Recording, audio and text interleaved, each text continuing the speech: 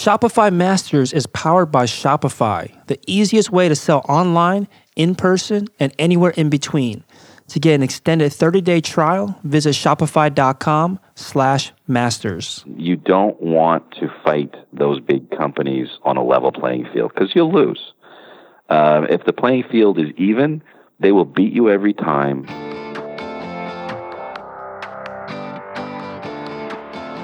Hey, my name is Felix. I'm a host of Shopify Masters. Each week we learn the keys to success from e-commerce experts and entrepreneurs like you. In this episode, we'll learn prototyping tips from a NASA engineer, how to tilt the playing field in your favor when competing against billion-dollar companies, and what kind of products to bring to market when you are not technical. Today, I'm joined by Mark Aramli from BedJet. BedJet sells a cooling, heating, and climate control system made just for your bed so you can find your perfect sleep temperature. And was started in 2013 and based out of Newport, Rhode Island. Welcome, Mark. Thank you, Felix. Glad to be with you. Yeah, so tell us a little bit more about the product. What is it? What is the BedJet exactly? Sure. The BedJet is a world's first. It is the first super fast cooling, heating, climate control for your bed. It's a machine that goes under your bed or next to your bed. For anyone who's ever woken up too hot or too cold or sweaty, you can just press a button on a remote control and have your bed feel exactly the way you need for good sleep. The product gets incredible reviews. We've actually become the highest customer rated product in the entire mattress category on all of Amazon. And that's in big part because the machine just doesn't just make you more comfortable in bed, but people are getting better sleep. And when you get better sleep, better nights turbocharges better days, and very, very impactful on people. So we've been very, very fortunate that in its first product release, the machine and the product have been very successful in the marketplace. Very cool. So I actually saw this product on Shark Tank. I do remember seeing it, and we'll get into your Shark Tank experience in a bit. But certainly a unique product that I haven't seen before. How did you come up with the idea behind this? I'm an engineer by training and used to work on the spacesuit program with NASA right out of school. And I worked on some of the climate comfort systems of the suit back then. And, I've always had personal sleeping problems myself, particularly sleeping hot and waking up at 3 a.m., having to throw the sheets off because I'm too hot, 2 hours later being too cold and pulling them back on. And, one day I just woke up and I said, how is it we can keep astronauts perfectly comfortable in space? And yet here we have a bed where we're all spending 30% of our lives and we're still challenged by it. So it was really started out as a tinker hobby project. I designed and built the first BedJet Frankenstein prototype on my kitchen table just to see if I could. Once the prototype was testable, I tried it out and I had other folks try it out. And the universal feedback was, Mark, this thing feels pretty good. And so we decided to turn it into a business and commercialize it. Yeah, so this idea of first creating a prototype yourself is certainly, I think, one of the best ways to get started, right? Create something that you can actually get into market to test with people that could be potentially your customer. Talk to us about this process of prototyping. What was the time frame involved? How many iterations did you go through? Right. So every new product idea, you've got to build something to test it and to have other people test it. I've been around the block long enough to know that you don't create a business just off passion. You don't create a business and, invest your life savings or take out loans just because you personally are a believer. Really, the only opinions that matter in the world of new products are paying customers and people who take money out of their wallet to buy it, try it, and either decide to keep it or return it. And so having a prototype before getting too invested is incredibly important.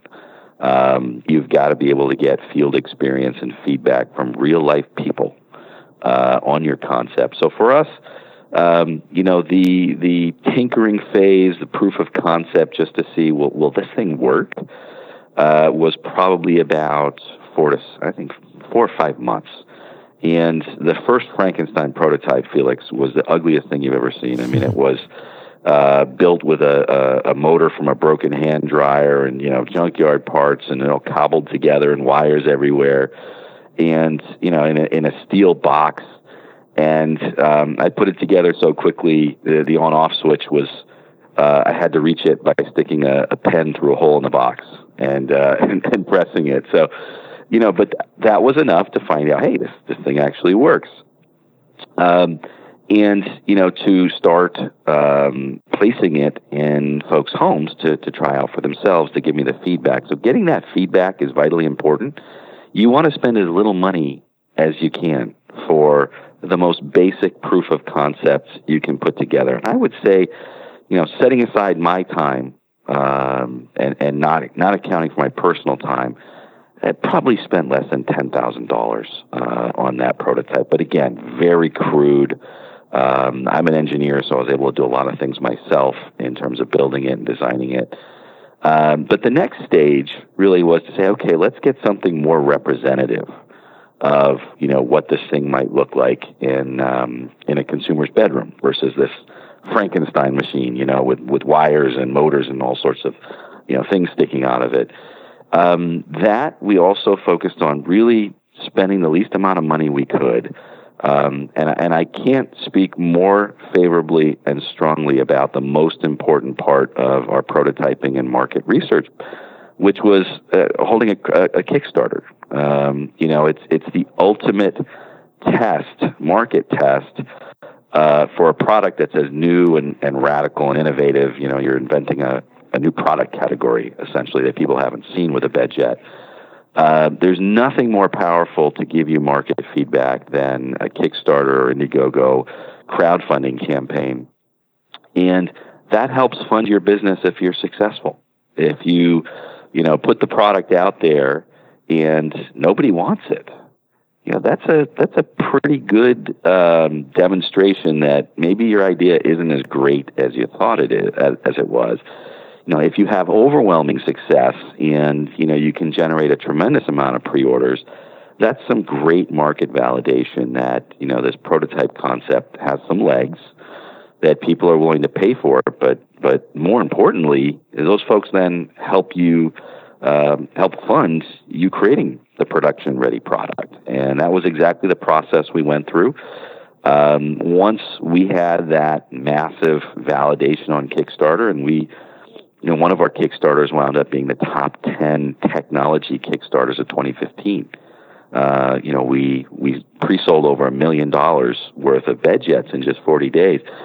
After seeing that kind of response, it was clear to me, this is a business, this is a product, there's a latent demand here.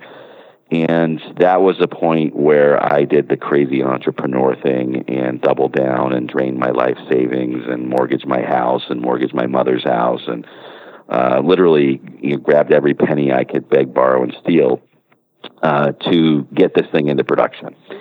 And but doing that and taking that kind of financial risk, I never recommend doing that just off personal passion and personal belief in the product. You got to have that outside market validation, and not from a handful of people, but from a lot of folks.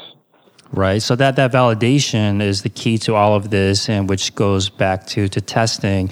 And you did this in different stages, different phases, where you first tested, I'm assuming, with people that you knew, and then eventually on Kickstarter, which we'll also get into with random strangers online to see if they would buy it. Now, when you were prototyping, I think other listeners out there are going through this process of wanting to bring a new product to market, and they're creating their prototype. You mentioned that it's like a Frankenstein product that you created initially, and it wasn't pretty. How do you know when a product is ready enough for testing? Because you could build something, maybe spend too much time on it, or maybe you could spend too little time on it. How do you find that perfect sweet spot to know, okay, this is good enough to go out and test? Right. So first, let's talk about the basic product development, and I think it's important to cover this. Yeah, I'm not a wealthy guy. I've done okay in life, but I self-funded all of this early development. We went to Shark Tank and they hated me and they hated my product and they told me no one would ever want a bed jet and there was no help there. Of course, we got the last laugh on that because we did get into production and we're number one in the country now for what we do, and we're the highest customer rated product in the mattress category on Amazon, and the company's doing fantastic. But along that way, I really look at it as how much money do you spend? How much money do you want to put into product development before you reach those various checkpoints? And it's very important to know. I did this on a shoestring budget. There are two ways of engineering new products. There's the full ticket, full retail price, the way big, large consumer appliance or billion-dollar type companies do things, right? They have massive engineering departments. They spend literally years creating new products. If I had dropped BedJet into, let's say, a billion-dollar mattress company like a Tempur-Pedic or a Sleep Number or one of those people, literally they would have taken 2 to 3 years or longer to get a product into the market, and spent on exactly what I did, easily multi-million-dollar budget, $2, $3, $4 million. That's just how those folks work. They pay full price. If you're smart about things and you utilize, what I call the distributed economy of global resources, freelancers and engineering consultants, and hiring a $10 an hour engineer in a foreign country to help you with things, you can do things on the cheap. And if you're smart about it, you can spend a fifth to a quarter of what the big guys would spend to develop something that is maybe 80 or 90% as good as what they would have spent. And, that was a process we took because, not being an independently wealthy guy and having to fund this thing myself, every penny counted. Every penny, was looked at. How can we save money, to get A to B here? And so keeping that dollar amount low in those first few prototypes before you get to these market validation checkpoints, incredibly important. And folks just need to realize there's the high price road that traditional companies take, and then there's us scrappy entrepreneurs who find the low cost resources, find ways to do things at a lower price, and you can compete against those big guys. We went up against literally the folks I talked about, Sleep Number and Tempur-Pedic, who have tens of millions of dollars to spend on development and marketing, and on a shoestring budget. Me and my little raggedy band of engineers have run circles around those guys, and we've actually, in this particular niche, taken the market lead away from them, and we're competing quite well against them in the marketplace. So, folks shouldn't think that going up against massive billion-dollar incumbents with products and product development, that you need their massive budgets. You just need to be a little smarter, a little more efficient, and a little more nimble with your dollars and your engineering projects. Now, what do you find that people, whether it be a large company or an entrepreneur that's creating a product, what do you find that they do maybe waste too much money on, or maybe waste too much time on during this initial phase of designing and prototyping a product? I think many folks make the mistake of thinking you need a finished product in order to do some validation. And they think that they've got to get 90% of the way done before they can do market validation. And, like I said, with BedJet, it was an ugly prototype that just had only the most basic functions that our current product has. Maybe 10%. It cooled and it heated. You could barely adjust it. It had a basic app to turn it on and off. In the current product, you have regulated control by degree. You have programmable settings by hour, you have acoustic damping, you have silky quiet custom digital DC motor. All those things weren't there in the first prototype. You've got to distill the value of what you're creating down to a few fundamentals and just make those fundamentals work. It doesn't have to look pretty. And I think a lot of folks think you've got to have something, that's closer to the finish line before you start your market validation. And that's where you can spend a lot of money. Got it. Now, when you were going through these tests, what were some things that you learned about the product or the market as you were testing? One of the things that surprised me when the BedJet was first being developed, I thought, this is going to be a comfort item. This is just a little bit of luxury. I don't like getting into a cold bed in the winter. I don't like being hot in the summer. It's a luxury item. It's purely for comfort. What we didn't know, and what I had no idea, is that when we released the product, there were these massive communities of folks out there who have all sorts of medical problems relating to sleep and temperature. Menopausal women who, have hormonal changes and they get hot flashes and night sweats. Cancer and chemotherapy patients who have medically induced, they're waking up literally drenched in sweat.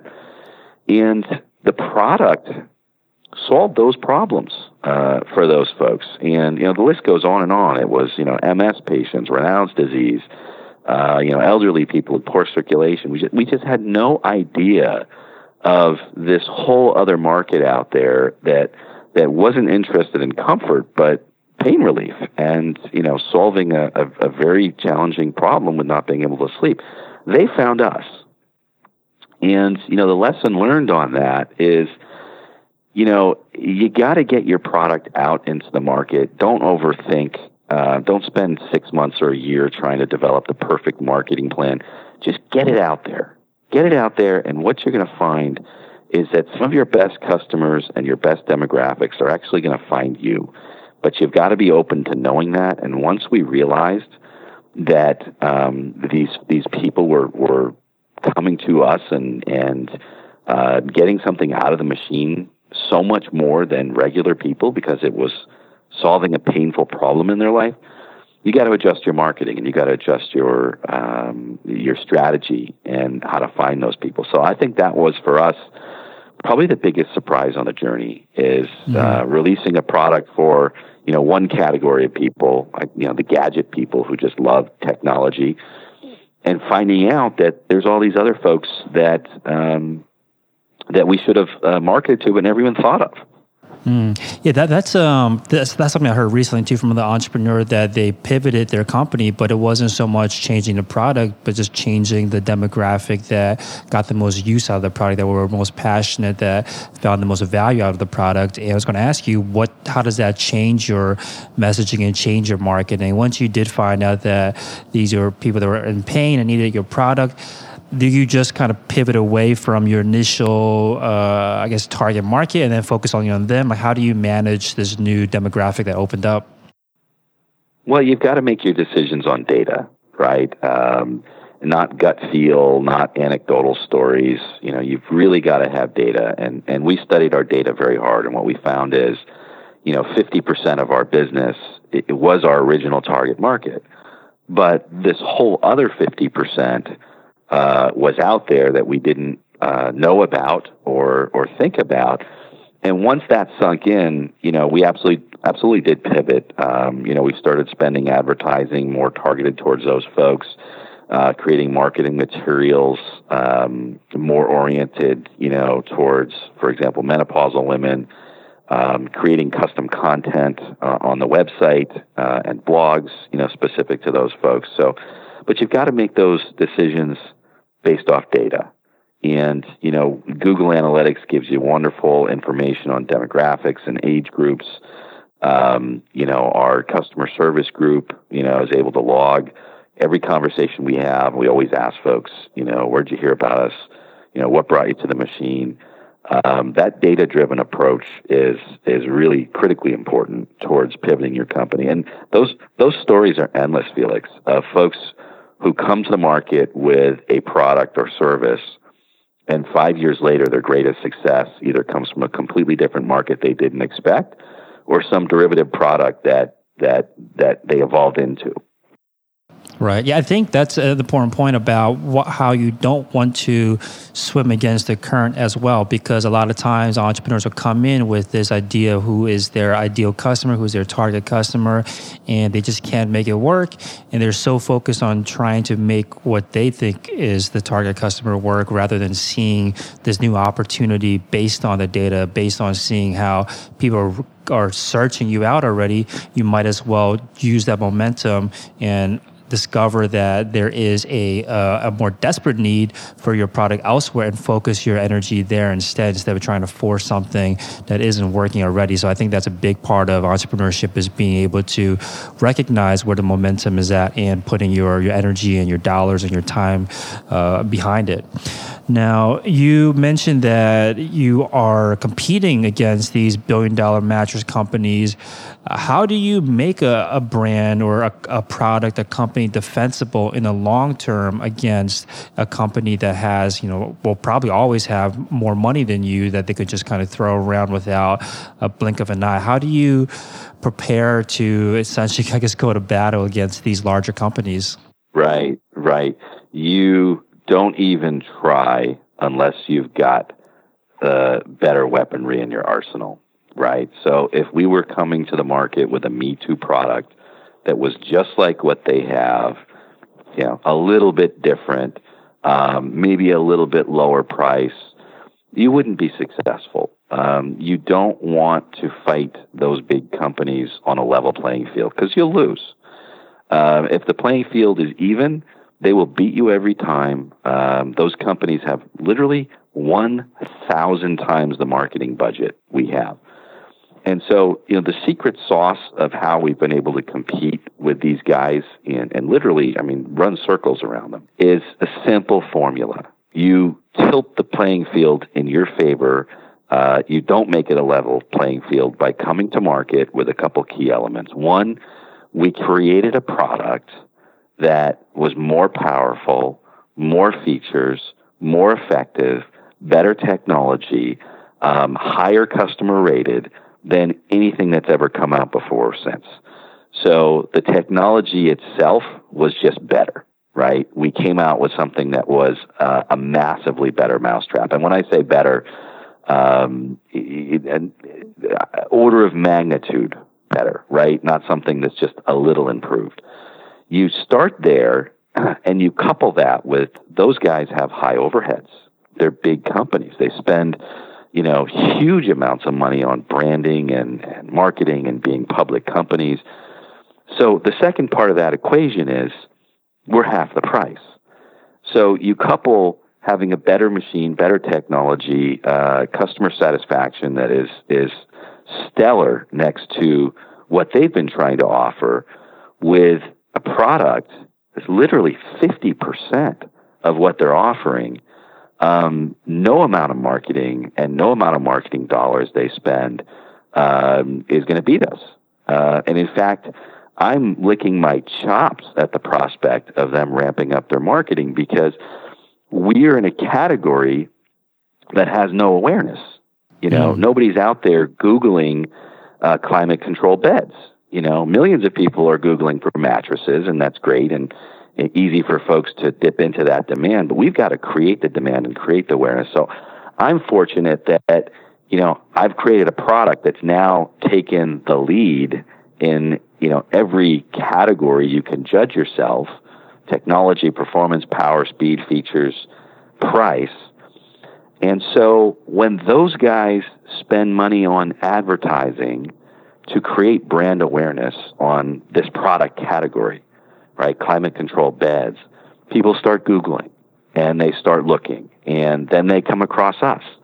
And it's been uncanny. Every time we've seen a marketing surge from one of these competitors, our sales go up because people do the research and they come to find, wow, BedJet's got 90% five-star reviews, and Sleep Number's got 2.6 stars on their product, and it's twice the cost, and look at all these features, and it becomes a no-brainer. So you can't compete against those guys on a level playing field. My company would never release a new product that didn't stick to that magic formula of massively better product, more features, more power, combined with an order of magnitude price difference from those billion-dollar incumbents. Yeah, and speaking of their budgets, they obviously have huge marketing budgets, but also what about their R&D budgets? Wouldn't they also have a lot of money to put behind a product that could be better than a company that has a smaller budget? You'd think it works that way, but it doesn't. Yeah, I see. I've actually consulted for some of these folks, and I can tell you that they spend millions in our category. They've spent millions of dollars, and what's come out the other end has been inferior technology to what my scrappy little engineering team has been able to do. Being able to do that comes back to me as an engineer and as an inventor, and the superstars that I have on my team.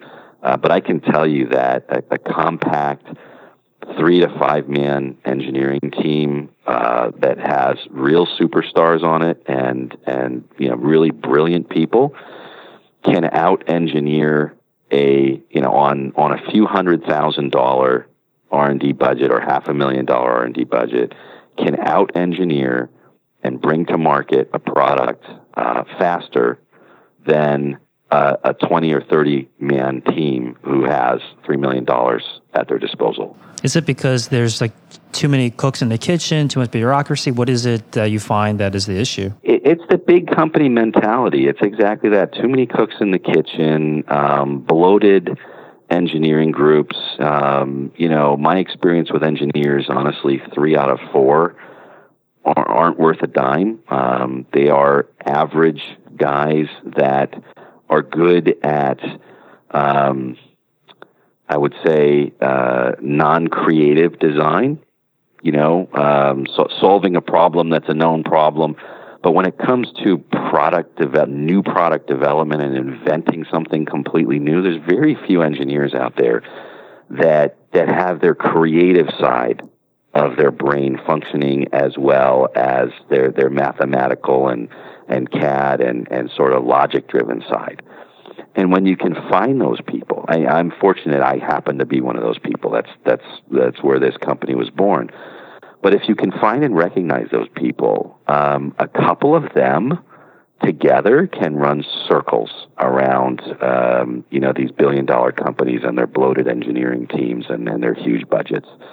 You see it in the software world, right, where small startup companies develop very innovative softwares or apps or, things that, IBM couldn't figure out and Microsoft couldn't figure out and Oracle and, all these massive companies with their literally thousands of engineers.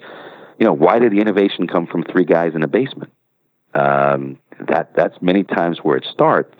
What's happening now is that, the IT world and the software tech world, that's been the norm for a long time. And what's happening now is technology is evolving to the point where now hardware companies and companies that are making physical products can also follow that same path of very low cost innovation of physical products, faster, better, cheaper than these big traditional companies can.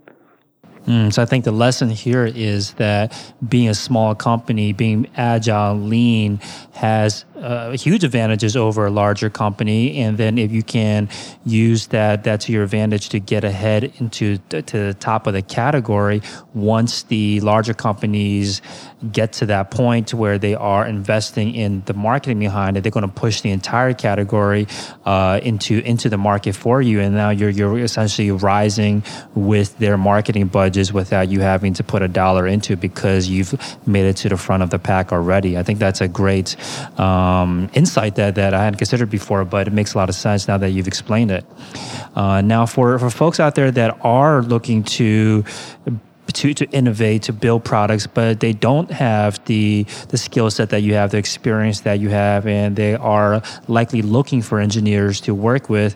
What tips do you have for essentially non-engineers looking to hire one or maybe eventually a team of engineers to help them innovate or build a product? Right.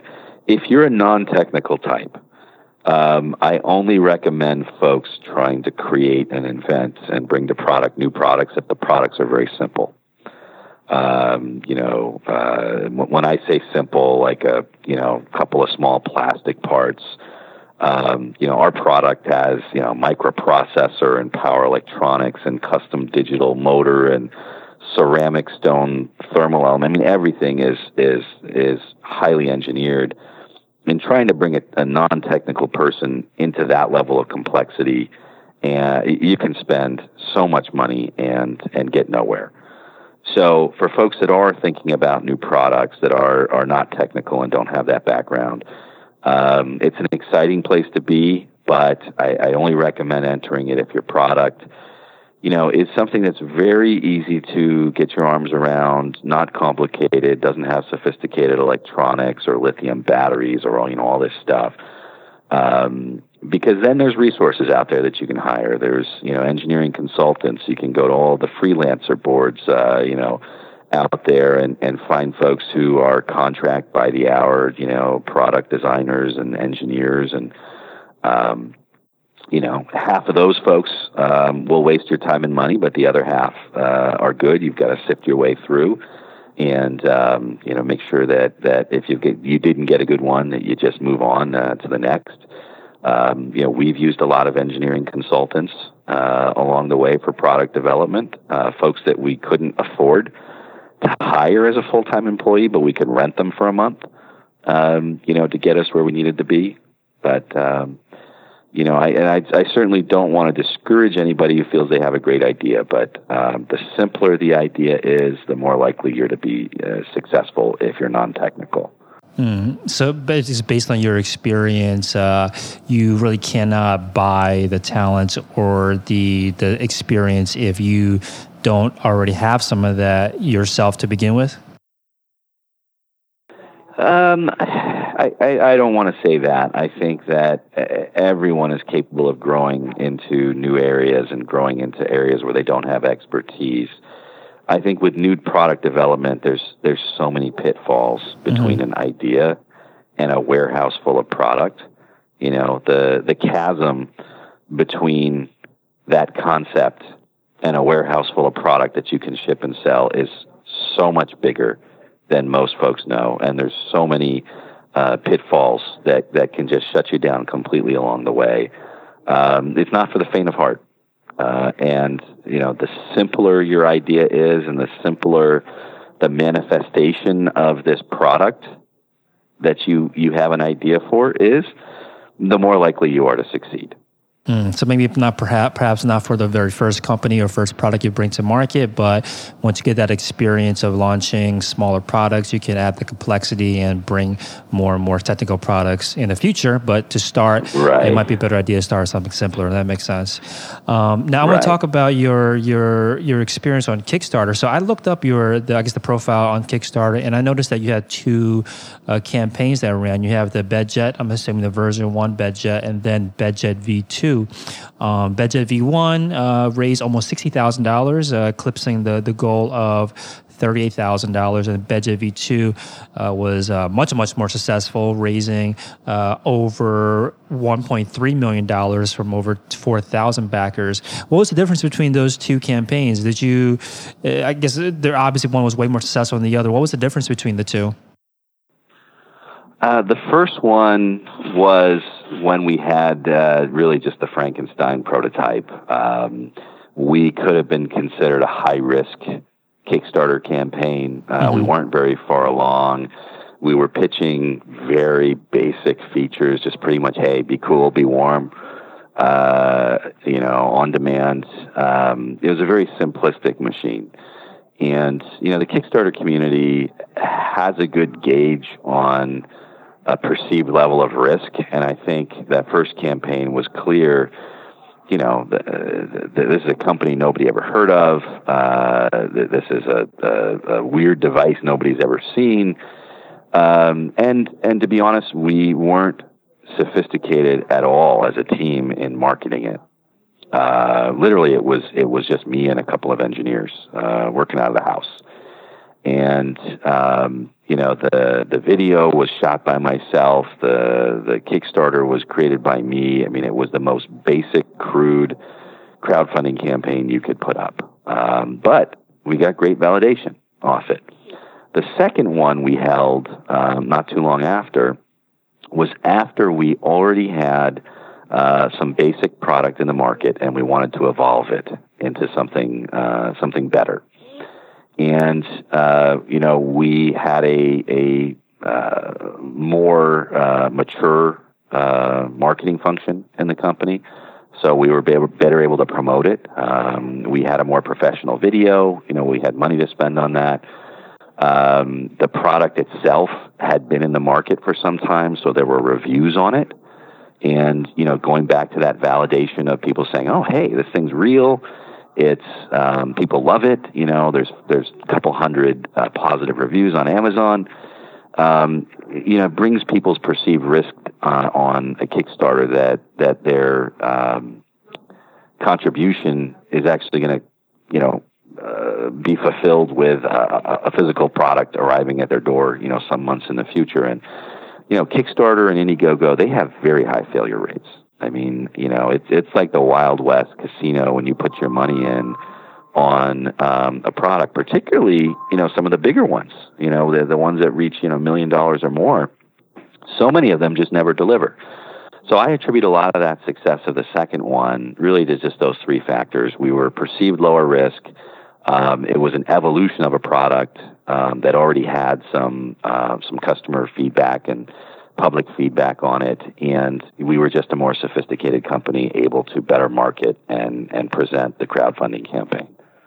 Got it. So it's interesting that you point out that there was a lot of validation, not just by you improving the Kickstarter campaign page, but because of all of the trust and validation from the community outside of your Kickstarter page, whether it be on Amazon or other review sites that are talking about the product. I think that's important. I think a lot of folks will focus on just the Kickstarter page, but people will do the research, right? They're not just going to look on Kickstarter. They're going to Google your product and your company to see if it's something that's safe for them to invest in or to pre-order.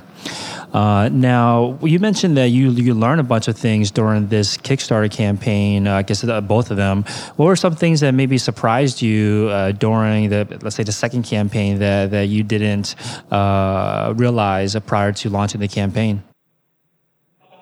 Well, we had no idea it was going to be that big. After the first day, we had this massive response. And it kept going and going. And, I had my phone set to have an automatic text message chime every time we had a backer, and the thing just started going bing, bing, bing, bing, bing. And, we're sitting around saying, oh my God, what we had always hoped for in terms of a breakthrough moment, where, people get it and they want it. It's happening. It's happening now. But what I think the best bit of learning I took away from that Kickstarter campaign is, we were intimately involved with our backers. We gave them such regular updates. We told them everything that was going on. We told them all the problems we had along the way. We were honest about setbacks. We really established a relationship with those folks. And I'll tell you, to this day, 2 years later, those 4,000 people in that Kickstarter, they're still, 2 years later, my best brand ambassadors. They love the company, they love the product, but more importantly, they're loyal.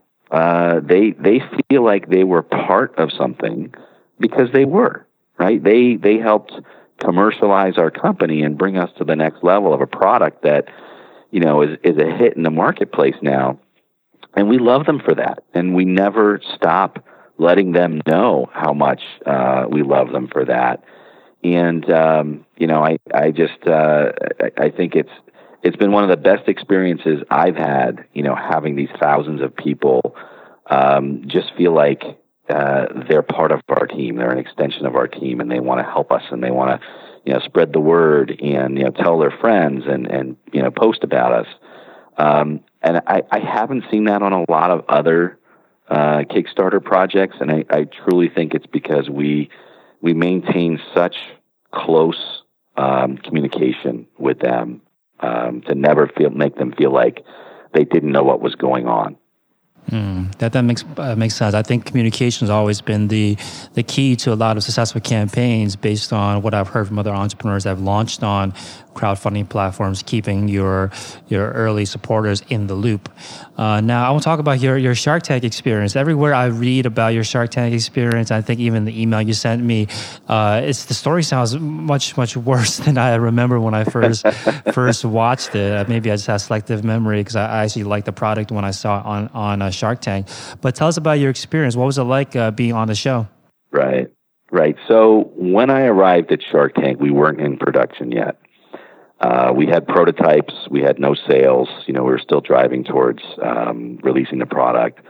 The prototypes were 100% functional, 100% representative of final production at that stage.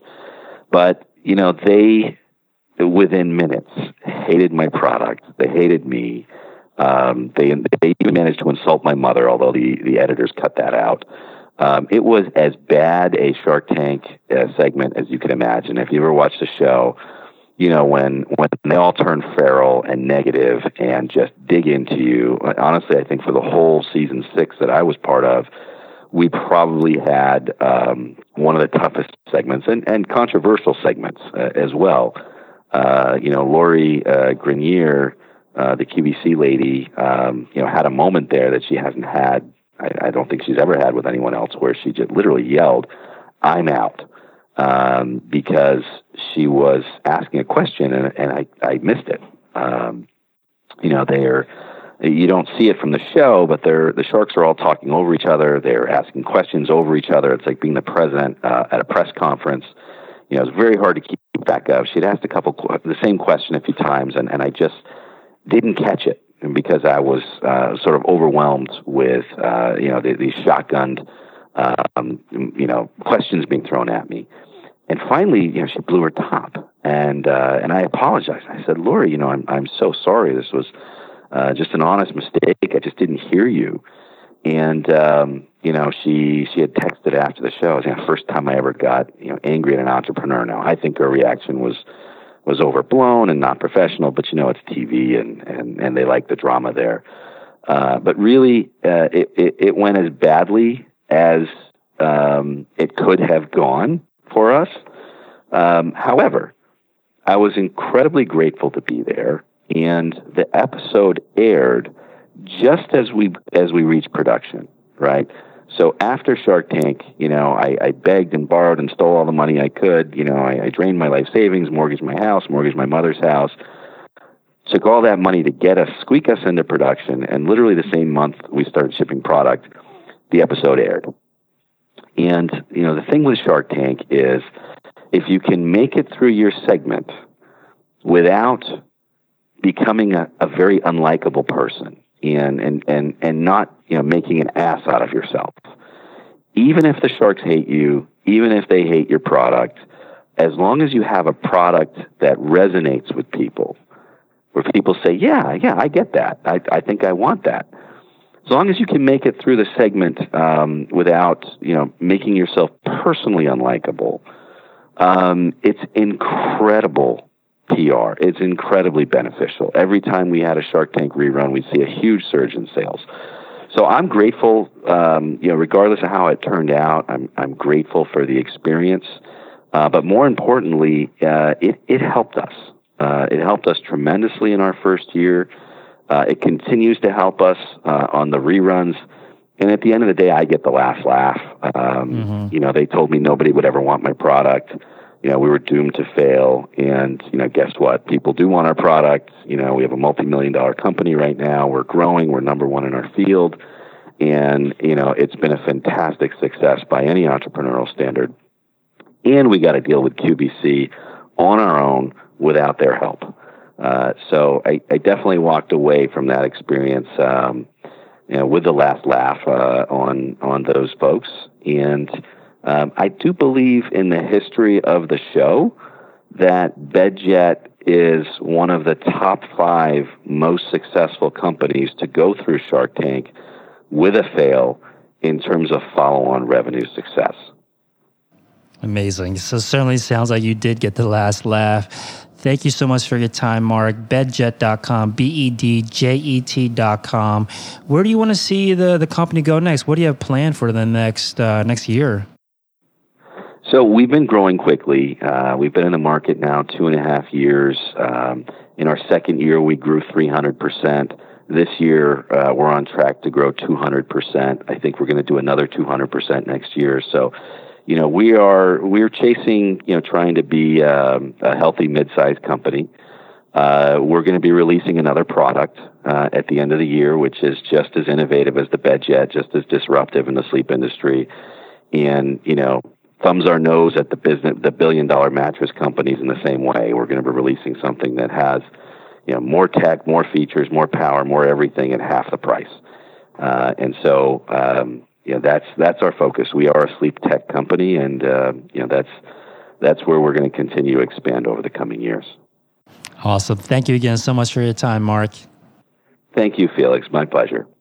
Here's a sneak peek for what's in store in the next Shopify Masters episode. Traditionally speaking, a utility patent holds a little bit more weight and is a little bit more valuable. When we were going through the process, we were led to believe that utilities are a little bit stronger in the IP portfolio. Thanks for listening to Shopify Masters, the e-commerce marketing podcast for ambitious entrepreneurs. To start your store today, visit shopify.com/masters to claim your extended 30-day free trial. Also, for this episode's show notes, head over to shopify.com/blog.